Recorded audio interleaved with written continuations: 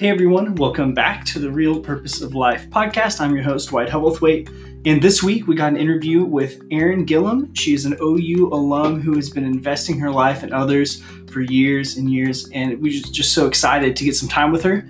I was not the one who interviewed her. Our head director, Shane Kammerer, and another gal on staff named Bethany Pruitt got the opportunity to interview Erin Gillum. So without further ado, I want to hand off to them, and I hope you are on the edge of your seats.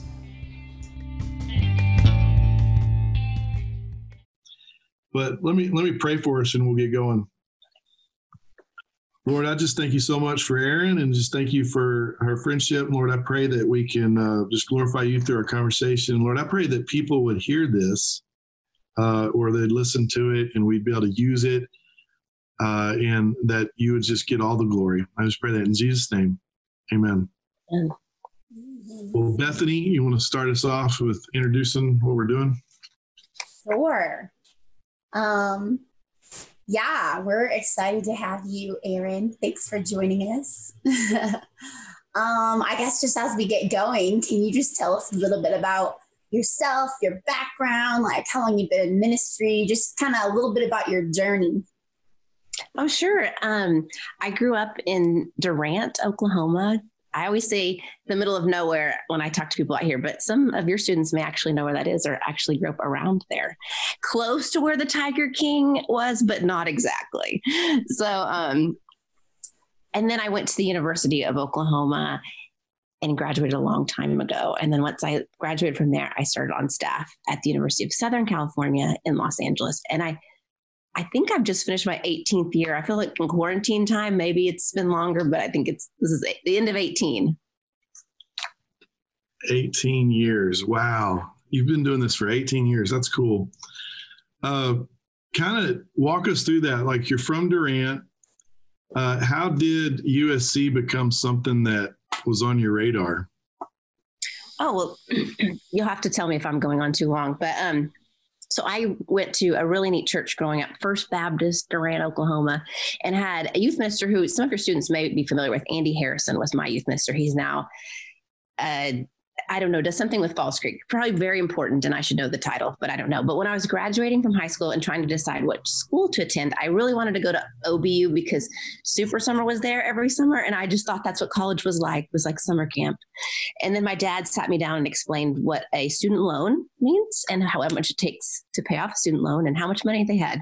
And it wasn't enough to go to OBU. But my youth minister said, hey, if you want to learn more about discipleship and how to make disciples, there's this man at OU named Max Barnett, and you should go up there and check it out and apply to OU. And I did, and the rest is history. So I went to OU and I loved it. I got super involved, never really checked out any other campus ministry.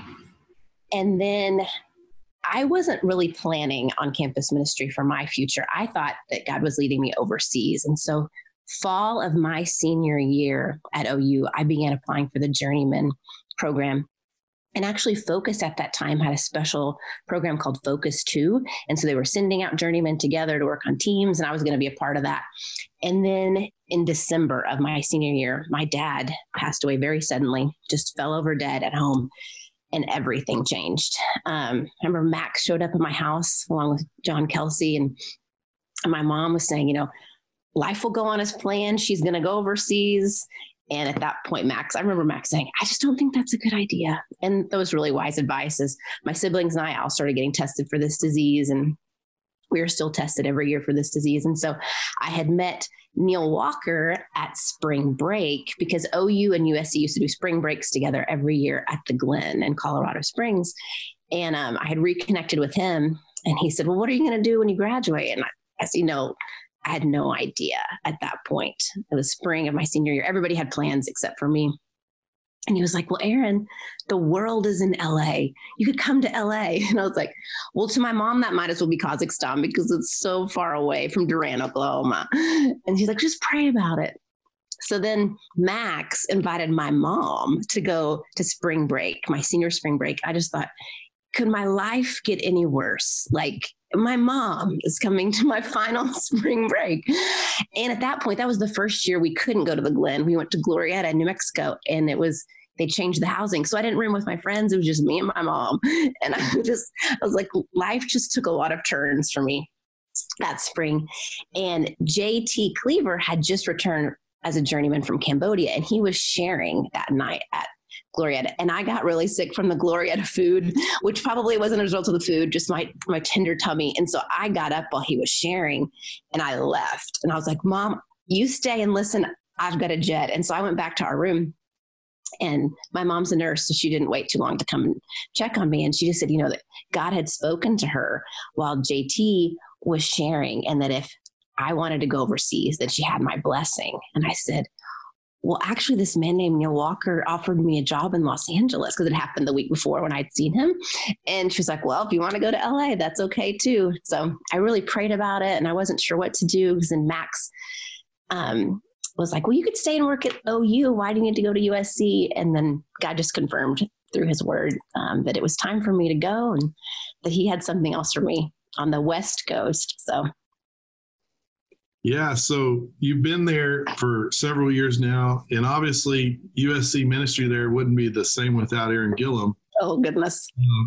Well, what are some of the things that when you were making this decision, like, why did you feel like you were being called into ministry, and why the nations first? And then kind of walk us through that process. Like, how did that even come about? Like, what were some of the things that God was teaching you in college that made you start thinking about those things? Wow, that's another fun story. So my junior year, spring of my junior year, I was in the Gaylord College of Journalism and Mass Communication, studying public relations.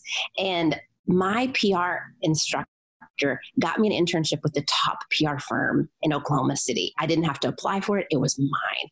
And so I was planning to do that summer after my junior year. And then Max pulls me aside one night after Vespers, which is the same thing as Paradigm. We just called it Vespers back then. And he was like, I'm starting this summer training program in Glorietta. I want you to be a part of it. It's like, no way, Max. Sounds great. I'm not doing it. I've got an internship. That's what I'm doing. He's like, just pray about it. I'm like, okay. So I prayed about it and felt like, okay, I'm in. I'll do this. And so it was a really awkward conversation with my professor, but he was very gracious. And I went to Glorietta, and it was Mike Thompson and Debbie and Cindy Owen. I think she's Cindy Owen Smith now. And then Jerry and Marilyn Fine were our directors. It was the neatest summer. And so there was a bunch of students from USC there, a bunch from OU, Arizona, some Michigan, some from Kevin Richardson's ministry. So it was really an amazing experience. But Jerry and Marilyn took us through one-on-one with God. I don't know. Do you guys still use that? Yeah. And they just taught us how to seek God as we're making decisions and get confirmation through his word. And I had never heard of that before. So I felt like that summer, as I was praying through my future, that God, through a passage in Isaiah, just laid on my heart that he had some sort of ministry for me in the future. And I assumed that was overseas, because I had come back from the summer before from a mission trip to Malaysia that I loved. And so I thought, I loved it. God knows that. So I'm headed to the nation. So I kind of made some assumptions and then started journeying through the journeyman process. And that's when things changed.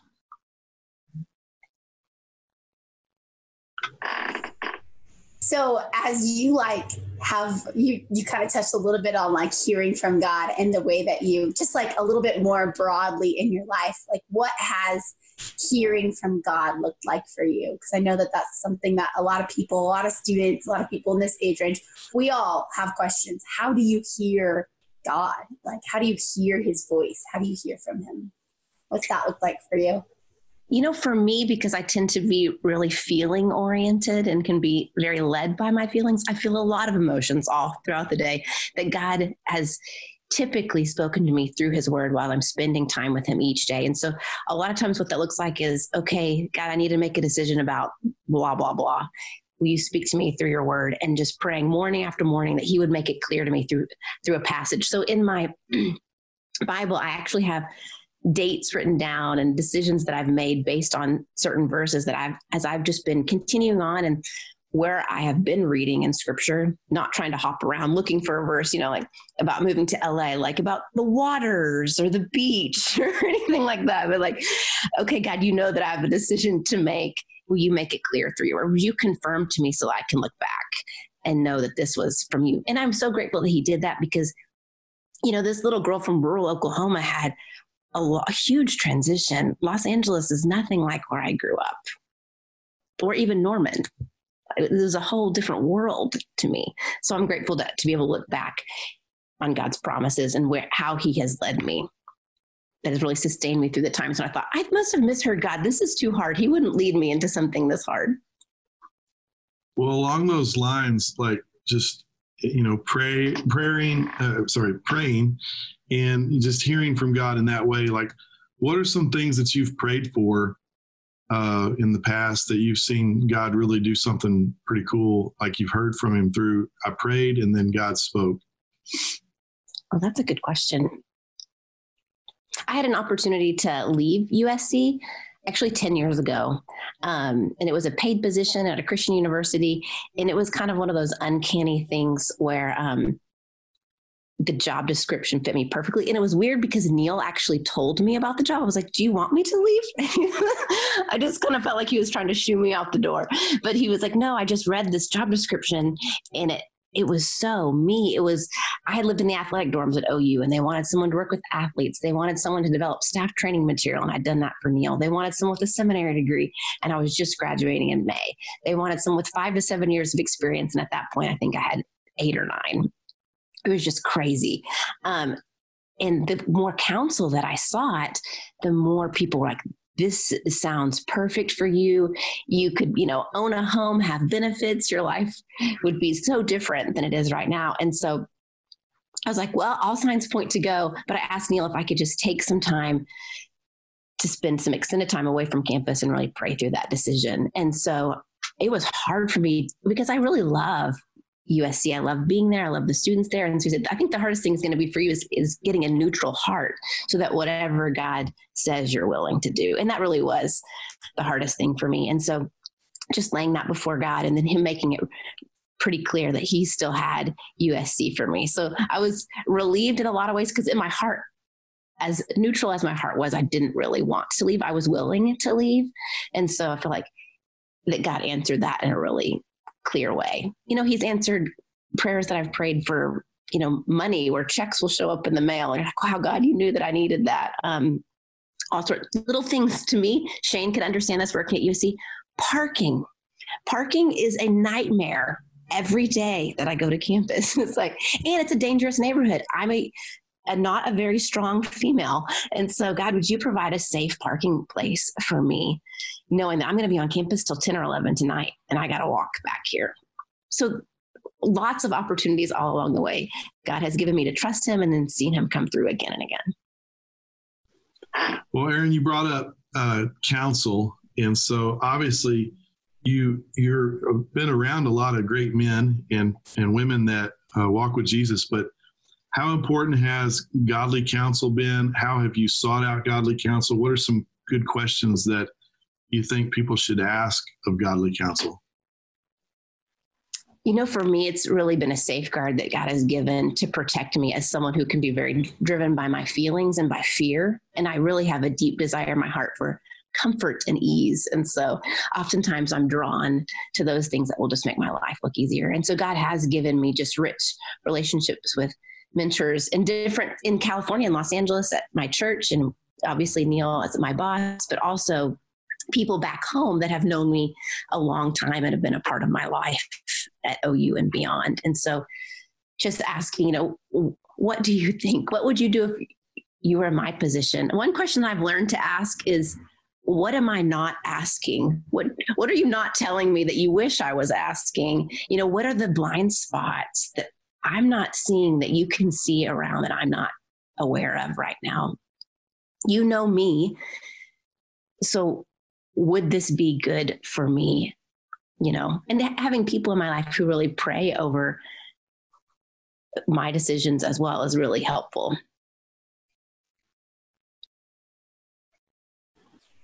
Back to just kind of the big picture of your life in campus ministry. Like, you've obviously been doing it for a long time and you haven't chosen to do anything else. Like, what what do you see as a campus minister? Like, why are college students, a unique group of students that you've continued to invest in? What have you seen value in just doing collegiate ministry through your years?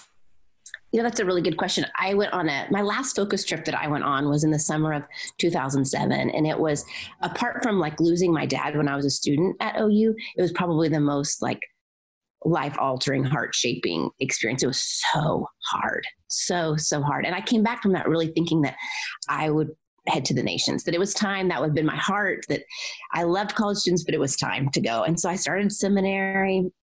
And I really liked it. And I just had some really neat professors that built into me, the people who gave me wise counsel. And I just really loved my time there. But I felt like each semester that the classes that I was taking were actually revealing that I was gifted for campus ministry here. They part of my personality, my strength, and also part of my limitations. I have some wouldn't call them severe. I have some health issues. I have cardiac issues. I have an autoimmune disease. And so living in another country would be very, very hard and probably not the best for my health. And so acknowledging my limitations and also realizing that God knew and gave me those limitations, but also he has gifted me in some ways. And so choosing to plant my life among the nations at USC has been a real gift. And I really do enjoy it. I feel like personality wise, I'm wired a lot for campus ministry. So that's kind of been fun to see God confirming that along the way. So what's like a average day look like for you with some of your girls that you're working with and some of the ministry opportunities that you've been having outside of COVID? Now, we don't know what's going to happen beyond now, but like, what are some of the things that you've been trying to do? Like, what's it look like for you? Are you asking like currently with COVID or before COVID? Normally, like, what are you trying to accomplish? Like, that's a great question. Like, COVID messes everything up. You're probably on Zoom calls like we are all the time, but like, what are you doing with your girls? Like, what are you trying to accomplish? Like, what's your day look like? Obviously, I think COVID has opened up doors in ways that I did not expect to. Like, I'm getting so much more touch points with these girls than actually I was when we were on campus. Like, we have an exercise group on GroupMe. I meet and pray 3 times a week at 8 a.m. with the leaders. We have Friday night movie night. There's freshman girls prayer night. Like, there's all fun sorts of stuff that are going on. But before all of that, when I could be on campus, my primary responsibility is freshmen. And so I invest deeply into our upperclassmen who are leading the freshman small groups. And also I meet with a few freshmen who are really eager to grow. And so I get to do a lot of different things. Like just yesterday, I drove to LAX. I get to do a lot of airport runs. We have one girl with very severe migraines. So I've taken her to magnesium infusion appointments and neurology appointments. So sharing life is a lot of what campus ministry looks like, meeting needs. This year was awoken in the middle of the night with I need you. Can you come to campus? And just sat and cried and prayed with a freshman. So just being available to keep pointing them to Jesus, to remind them that he's always with them, that he loves them. So we have a COVID-19 Bible reading plan that we've been going through, like all sorts of things. We're trying to not gain the COVID-19. We don't want to gain the 19 pounds, but we also want to buy up the opportunities to be in God's word and connect with each other. So it's been fun in some ways. And as an extrovert, I'm just bumping into them as they happen to move out of the dorms the last couple of days. And that's been really fun to even see them, wearing masks and recognize each other across from campus and get to be a part of their last days as a freshman. Has been really fun. Well, Erin, you've discipled a lot of people in your life, a lot of ladies. What would you say to someone who is either just trying to begin the journey of discipleship or maybe has been discipling some people a little bit here and there? But what do you think are some key things to think about or to just remember or even do as you're discipling someone? Oh, that's a great question. I think just share your life with them, the highs and the lows. don't try to pretend that things are perfect. People will learn so much more from your mess ups than from your perfection and how you got it all right. And so inviting them in to life and to like, this hurt my feelings today, or I'm really nervous and scared about this, or would you pray for me? My family is really struggling in this area. And so not making it so much about a meeting or once a week we talk, but let's be a part of each other's life multiple times of the week. I want to know how you're doing and what's going on with you, and just trusting that God can use your brokenness as well. And so not waiting till you're perfect or you have it all together. You won't ever have it all together, but just trusting that God can really use you in your imperfections and what you bring to the table, but that just being willing and open to be available and to share your life, you will have a tremendous ministry. Aaron, you've mentioned this a few times in this little story that we've been doing right now. God's heart for the nations. Like, why should somebody be interested in that? It's obviously something that's impacted you, like, and you've been a part of that, even though you haven't gone. What got you started in that, and why should somebody be interested in that? That's really interesting. I think I can trace it back to my parents, who neither of my parents really grew up, I wouldn't say in strong Christian homes. My mom did not grow up in a Christian home, and my dad did grow up in a Christian home, but I don't think he really took his faith seriously till after I was born. But they must have read something on James Dobson or Focus on the Family, but they started reading missionary biographies to us after dinner at night as children. So we read Bruchko and Jim Elliot. And I think at an early age, I began to just see God's heart for the nations. Also back in the day in Baptist churches in Oklahoma, there's this thing called Girls in Action and Royal Ambassadors. And that was on Wednesday nights. And that was really focused on the nations. We read about missionaries. We made drawings for them and sent them to them. I don't even know all the stuff that we did, but that also awakened in me a desire to see God exalted among the nations. And so I think I work on a campus. We have more international students at USC than any other university in America. They're all around. I am the minority at USC. And it's such a neat thing to hear how God is at work, how God has been pursuing them, and how he's connected them to Christian community, even though they were not even looking for it at all. But they met someone in their class who invited them, and just seeing what God's doing. So I really love reading biographies. I feel like that helps me also just to maintain that love for the nations. And then I do get the opportunity to volunteer with Focus sometimes, and that's been a real joy to me as well. Well, Aaron, you've been a good friend to us, and you're an alumni and things like that. What would you tell somebody from Oklahoma that really would like to maybe do ministry or missions, or they're thinking about, like, how would you go about explaining that to somebody? Like, what encouragement would you give to somebody that is from Oklahoma, that's thinking about ministry for their life? What kind of tips would you give them? What kind of encouragement would you give them? I don't think where you're from really dictates where God's going to take you. But I am so grateful that I grew up in a small town, in a great community, in a great church. Like, I look back and see God's fingerprints all over my life, preparing me for what he has had for me for the last, 18 years out here. And so I think buying up opportunities to be around people, asking questions, making yourself available to learn. Now it's a lot of podcasts and not as much face-to-face, although Oklahoma is reopening. We are far from reopening out here in Los Angeles, but, getting around people, asking questions and getting to know their life and having them speak into your life. What are some things I need to get shored up and really clean out my closet kind of issues before heading overseas, not delaying working through things or getting help you need, but buying up the opportunities to learn. I don't know that I've ever felt prepared. Every August, I'm like, I'm not ready. So I don't know that you'll ever feel ready, but that God will make it clear when the time is right. Well, Aaron, what are some things that you like, themes in the Bible or stories, verses? Like, what are some things that you kind of go back to that really reaffirm your vision, your calling, just like when times get tough, like what are some of the things that you kind of go back to over and over again?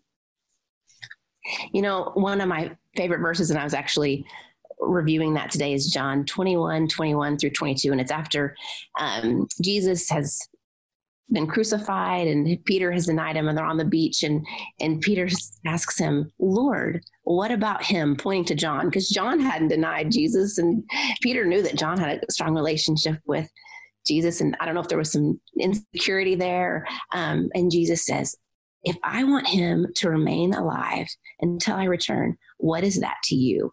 You must follow me. And I feel like over and over again, I go back to that, like, God, this isn't what I thought my life would look like. This isn't where I thought I would live. This is an expensive place to live. This is a hard place to live. And again, it's like, Aaron, I have different plans for different people. My call on your life is to follow me wherever I lead. And we're reading this summer with Project Impact that Darlene Deibler-Rose book, Evidence Not Seen. And I just finished it because Neil asked me to write some small group questions for it. And just that idea of surrender, that surrendered life. This is not at all what I thought life would be, but following Jesus is the best way to live. And I've discovered that again and again as I have kind of tiptoed into some other areas thinking, well, maybe this is better. And it's like, no, following him, that's the best. That's really good. So y'all are doing Project Impact this summer. What's that going to look like for you guys? Well, we had kind of capped it in February, or didn't cap it, like the applications were closed. And then when USC went online this summer, we knew that we had to go online. So then we reopened applications. And so we have, I think, 38 students, which is the biggest we've ever had for just USC students. So that's really exciting. We're going to go through a couple of different books. We're going to do The Resilient Life by Gordon MacDonald, The Great Omission by Dallas Willard. He was a USC professor, so we love Dallas. I think he spoke, Shane, when you were on Stash. Met him a few times. Yeah, the neat man. And then the Darlene Deibler-Rose, the Evidence Not Seen book. Well, remember that year that we did Project Impact down in Costa Mesa? He came and spoke and did that retreat, and everything was so far over everybody's head, but it was so awesome that we got to hang out with him. He's a pretty amazing person. So that's awesome. And it's going to be all online. Is that what y'all are doing? We have to, because the university will not allow us to meet in person, and which is great also because it's opened up. We have students on the East Coast doing it. Right now we don't have anyone international doing it. The time change makes it really, really hard. So just kind of every time zone in America is represented, but not outside of the continental U.S. That's amazing. That's awesome. So you mentioned a bunch of books there. I don't know, what are you reading now? It sounds like you had to read several books to get ready for this, but what do you suggest we read? Like, what are some of your favorites? And like, what are you reading now?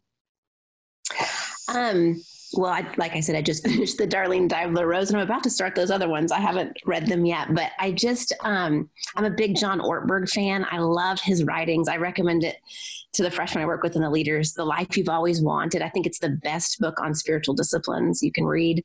I love his book on community. Everybody's normal till you get to know them. I think that describes me perfectly because I'm not normal. So I'm a big fan of his. One of the freshmen loaned me this book. I can't remember the one I'm currently reading. It's called Girls Gone Wise in a Girls Gone Wild World or something.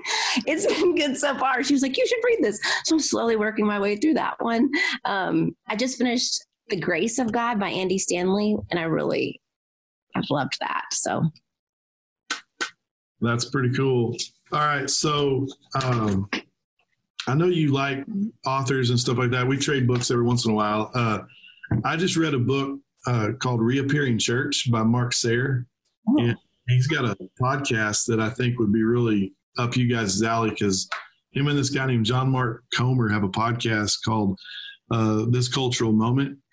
And he's up in Portland and this other guy's in Melbourne, Australia. So it's going to probably be a lot of things that you guys are dealing with out there on the West Coast. And all that stuff's coming here as well. But a couple of things I wanted to ask, I was like, so you've gotten to work and be around some legends, and Neil has obviously been instrumental in my life and been instrumental in my ministry mentorship. What are some things that you've really learned from your time with Max and your time with Neil that you can like encapsulate in just a few, moments, right? It's like so much since you've been there with him so long. But like, how has he impacted your ministry vision? Like, and how has Max even done that?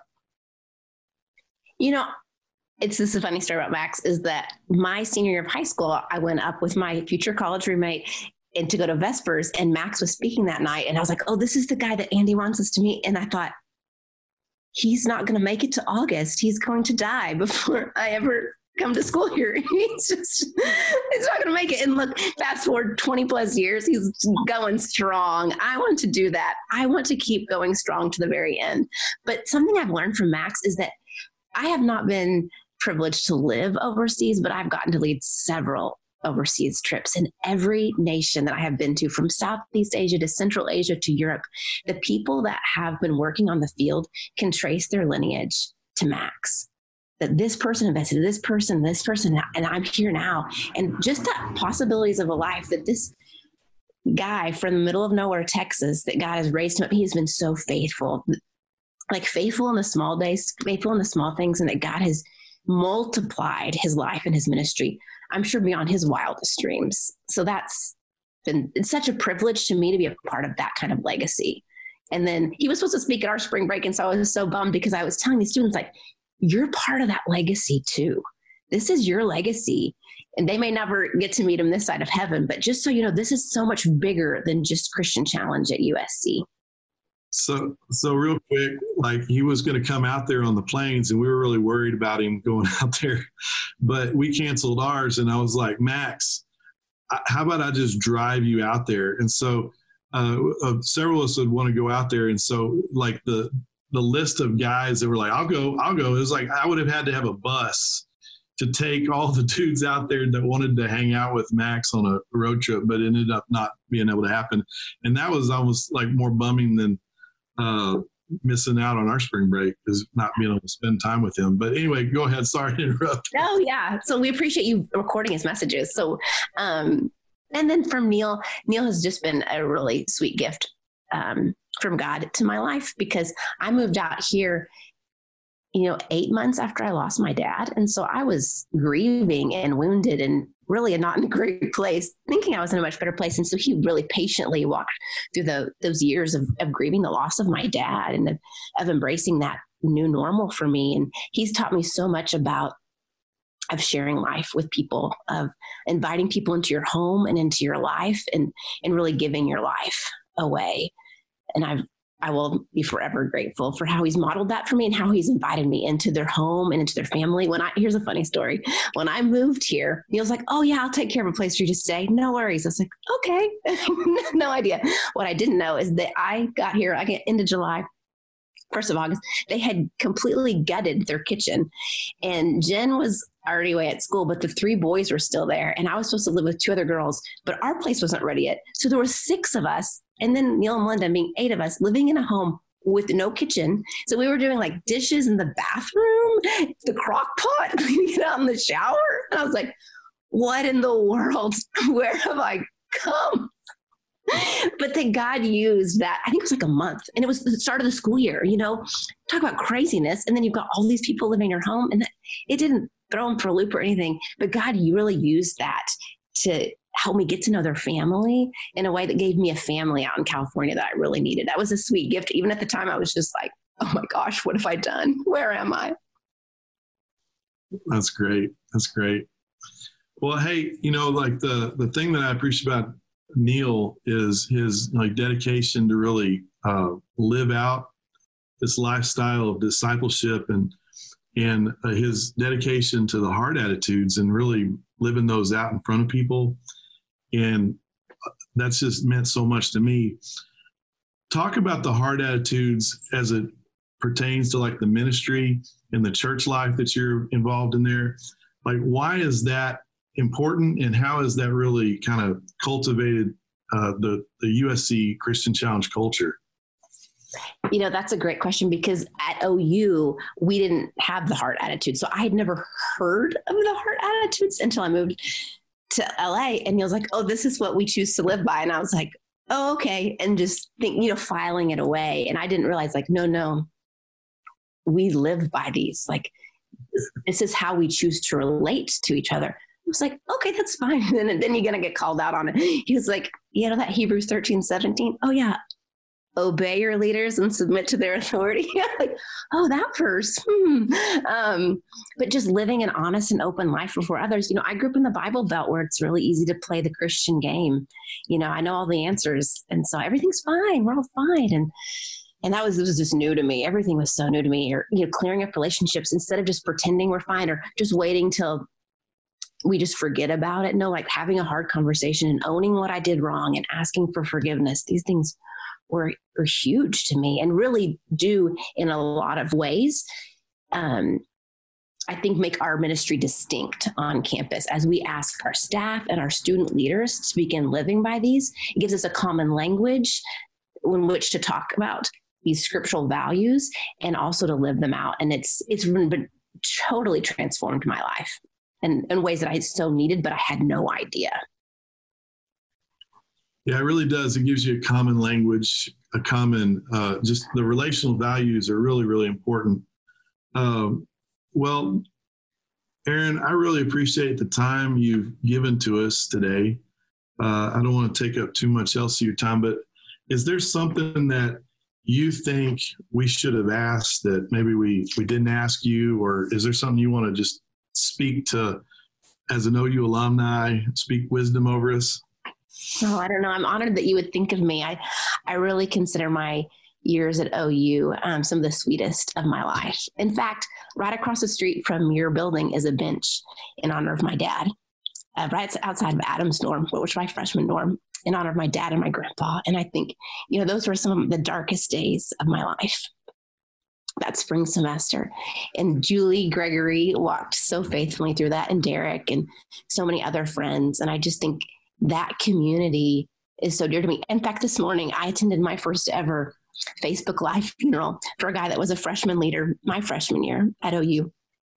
And there was a bunch of us from OU in attendance, as much as you can be in attendance on Facebook Live. And I thought, wow, like that even 20 plus years later, these friendships are very dear to me. And we're still spurring each other on to know God, to love him, to make him known, that to be a part of a ministry that's still about that is such an honor. And I'm so grateful that you guys are there continuing the work. It blows my mind. That building that you have, I must confess, I'm somewhat jealous. We have nothing like that on our campus, but that I'm so glad God provided that for you to open doors for the gospel to be made known there, because I will be forever grateful for the years that I spent there, for the impact that those student leaders made in my life and the staff. Like, I'm indelibly marked by that. So live on, university, One thing that is so funny about Erin being in SoCal is that every Saturday she wears OU gear, and Neil would always give her such a hard time, and because it's Trojan, victory, live on, right? Like fight on, right? And so one of the things that I wanted to ask you, Aaron, is I know that things are just crazy right now in this time. What are some of the pressing things that you think we should be praying for USC? Because like we used to do spring breaks all the time together, and like Southern California and USC is dear to my heart. How can we be praying for you guys there, and really, because we want to see the gospel go forth? I mean, that's a pivotal campus. And so many leaders come out of there. What are some things, like, how do you see this progressing? Like, what are some things we can really be in prayer for you guys for? Well, thank you so much for asking. I think just wisdom for the university. They're supposed to make a decision in June whether or not we'll go back in the fall, and then just real wisdom and creativity. As Shane knows, being on staff out here, our evangelism is relational evangelism. It's talking to people in your classes, your dorms, your sphere of influence, the clubs you're a part of at the dining hall, and investing and inviting people to come around and to taste and see who Jesus is. And I just am not quite sure what that's going to look like on Zoom. We have heard that potentially it will be for the entire year, that it won't just be for the fall for us. And so just trusting that God's purpose will prevail, and that his heart for people to come to know him is even greater than ours, but to cooperate with him and in trying to build community online, especially working with freshmen, people who've never met each other, but build friendships with each other.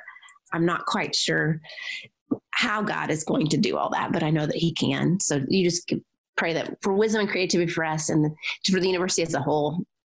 I think, as you've heard a million times, this is unprecedented. I'm feeling the unprecedentedness of this. Yeah, totally. Bethany, do you have any last things you want to say or throw out there? I just would love to hear one last question. And I think maybe some students would want to hear this too. Just like, what advice, if you could go back, look at 22-year-old Erin, like what would you tell her? What would you tell her about walking with Jesus, and what advice would you give her? Oh, that's good, Bethany. 22-year-old Erin was very naive and idealistic. I think I probably would tell myself that life will be harder than you ever could imagine, but that God is so good in the midst of this, that, that verse in Psalm that says, as for me, the nearness of God is my good, to find my definition of good being in that God is with me, and not my circumstances, not in my health, not in what's going on in the world, but that God is with me and in me. So good. Thanks, Erin. Thank you guys. This was so fun. Yeah, thank you very much for being with us.